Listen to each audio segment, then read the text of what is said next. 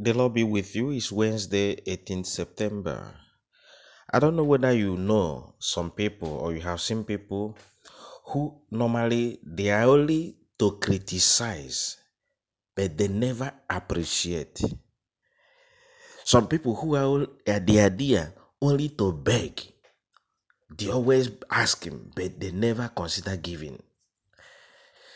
I'm talking of this group of people who are only there to expect to talk of the rules and the laws and a lot of commandments that have been placed that are too much, but they never think of the much they have received and what they are supposed to do to collaborate.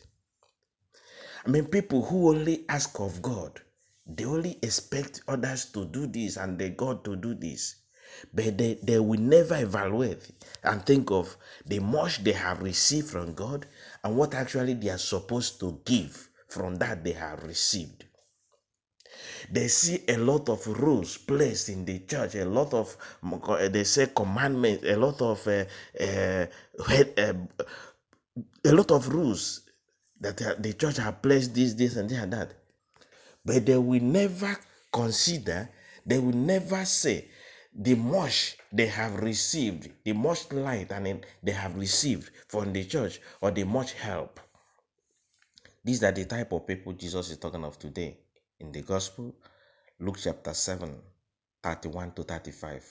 The children of this generation. John came fasting, not eating. They said he's possessed.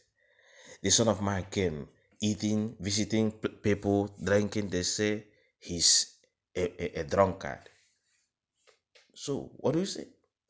So people who are only there, there's nothing that they don't criticize, but they will never appreciate anything good from the people they criticize.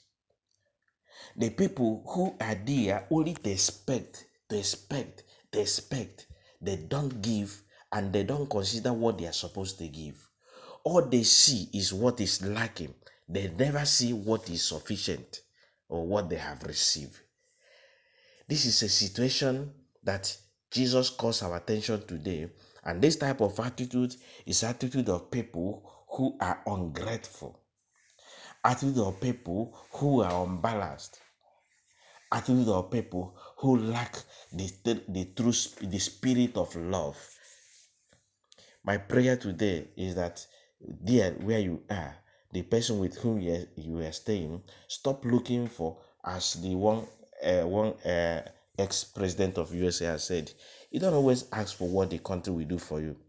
Ask of what you will do for the country. Stop always looking for what your husband has not done for you and what he will do. Think of what you will also do for your husband. Or just expecting what your wife and have not done, has done this and that. But think, what of you? What will you do? What have you done for your wife? We always criticize the church, the pope, the priests. We have not, and because they are not living up to what we expect. But you have not asked yourself, are you living up to the expectation God has set for you? The church is the bulwark of the truth, and the P is the pillar and bulwark of the truth. That is the wisdom St. Paul shared today, enlightened by the Holy Spirit in the first reading. Have it clear that everything is not supposed to be according to your standard, according to what you are dreaming of. You also have to think of what is God demanding of you. We pray today we become constructors, we become positive, we become optimistas, and not those who destroy, pessimistas, those who are always negative, those who always expect and they don't give or participate.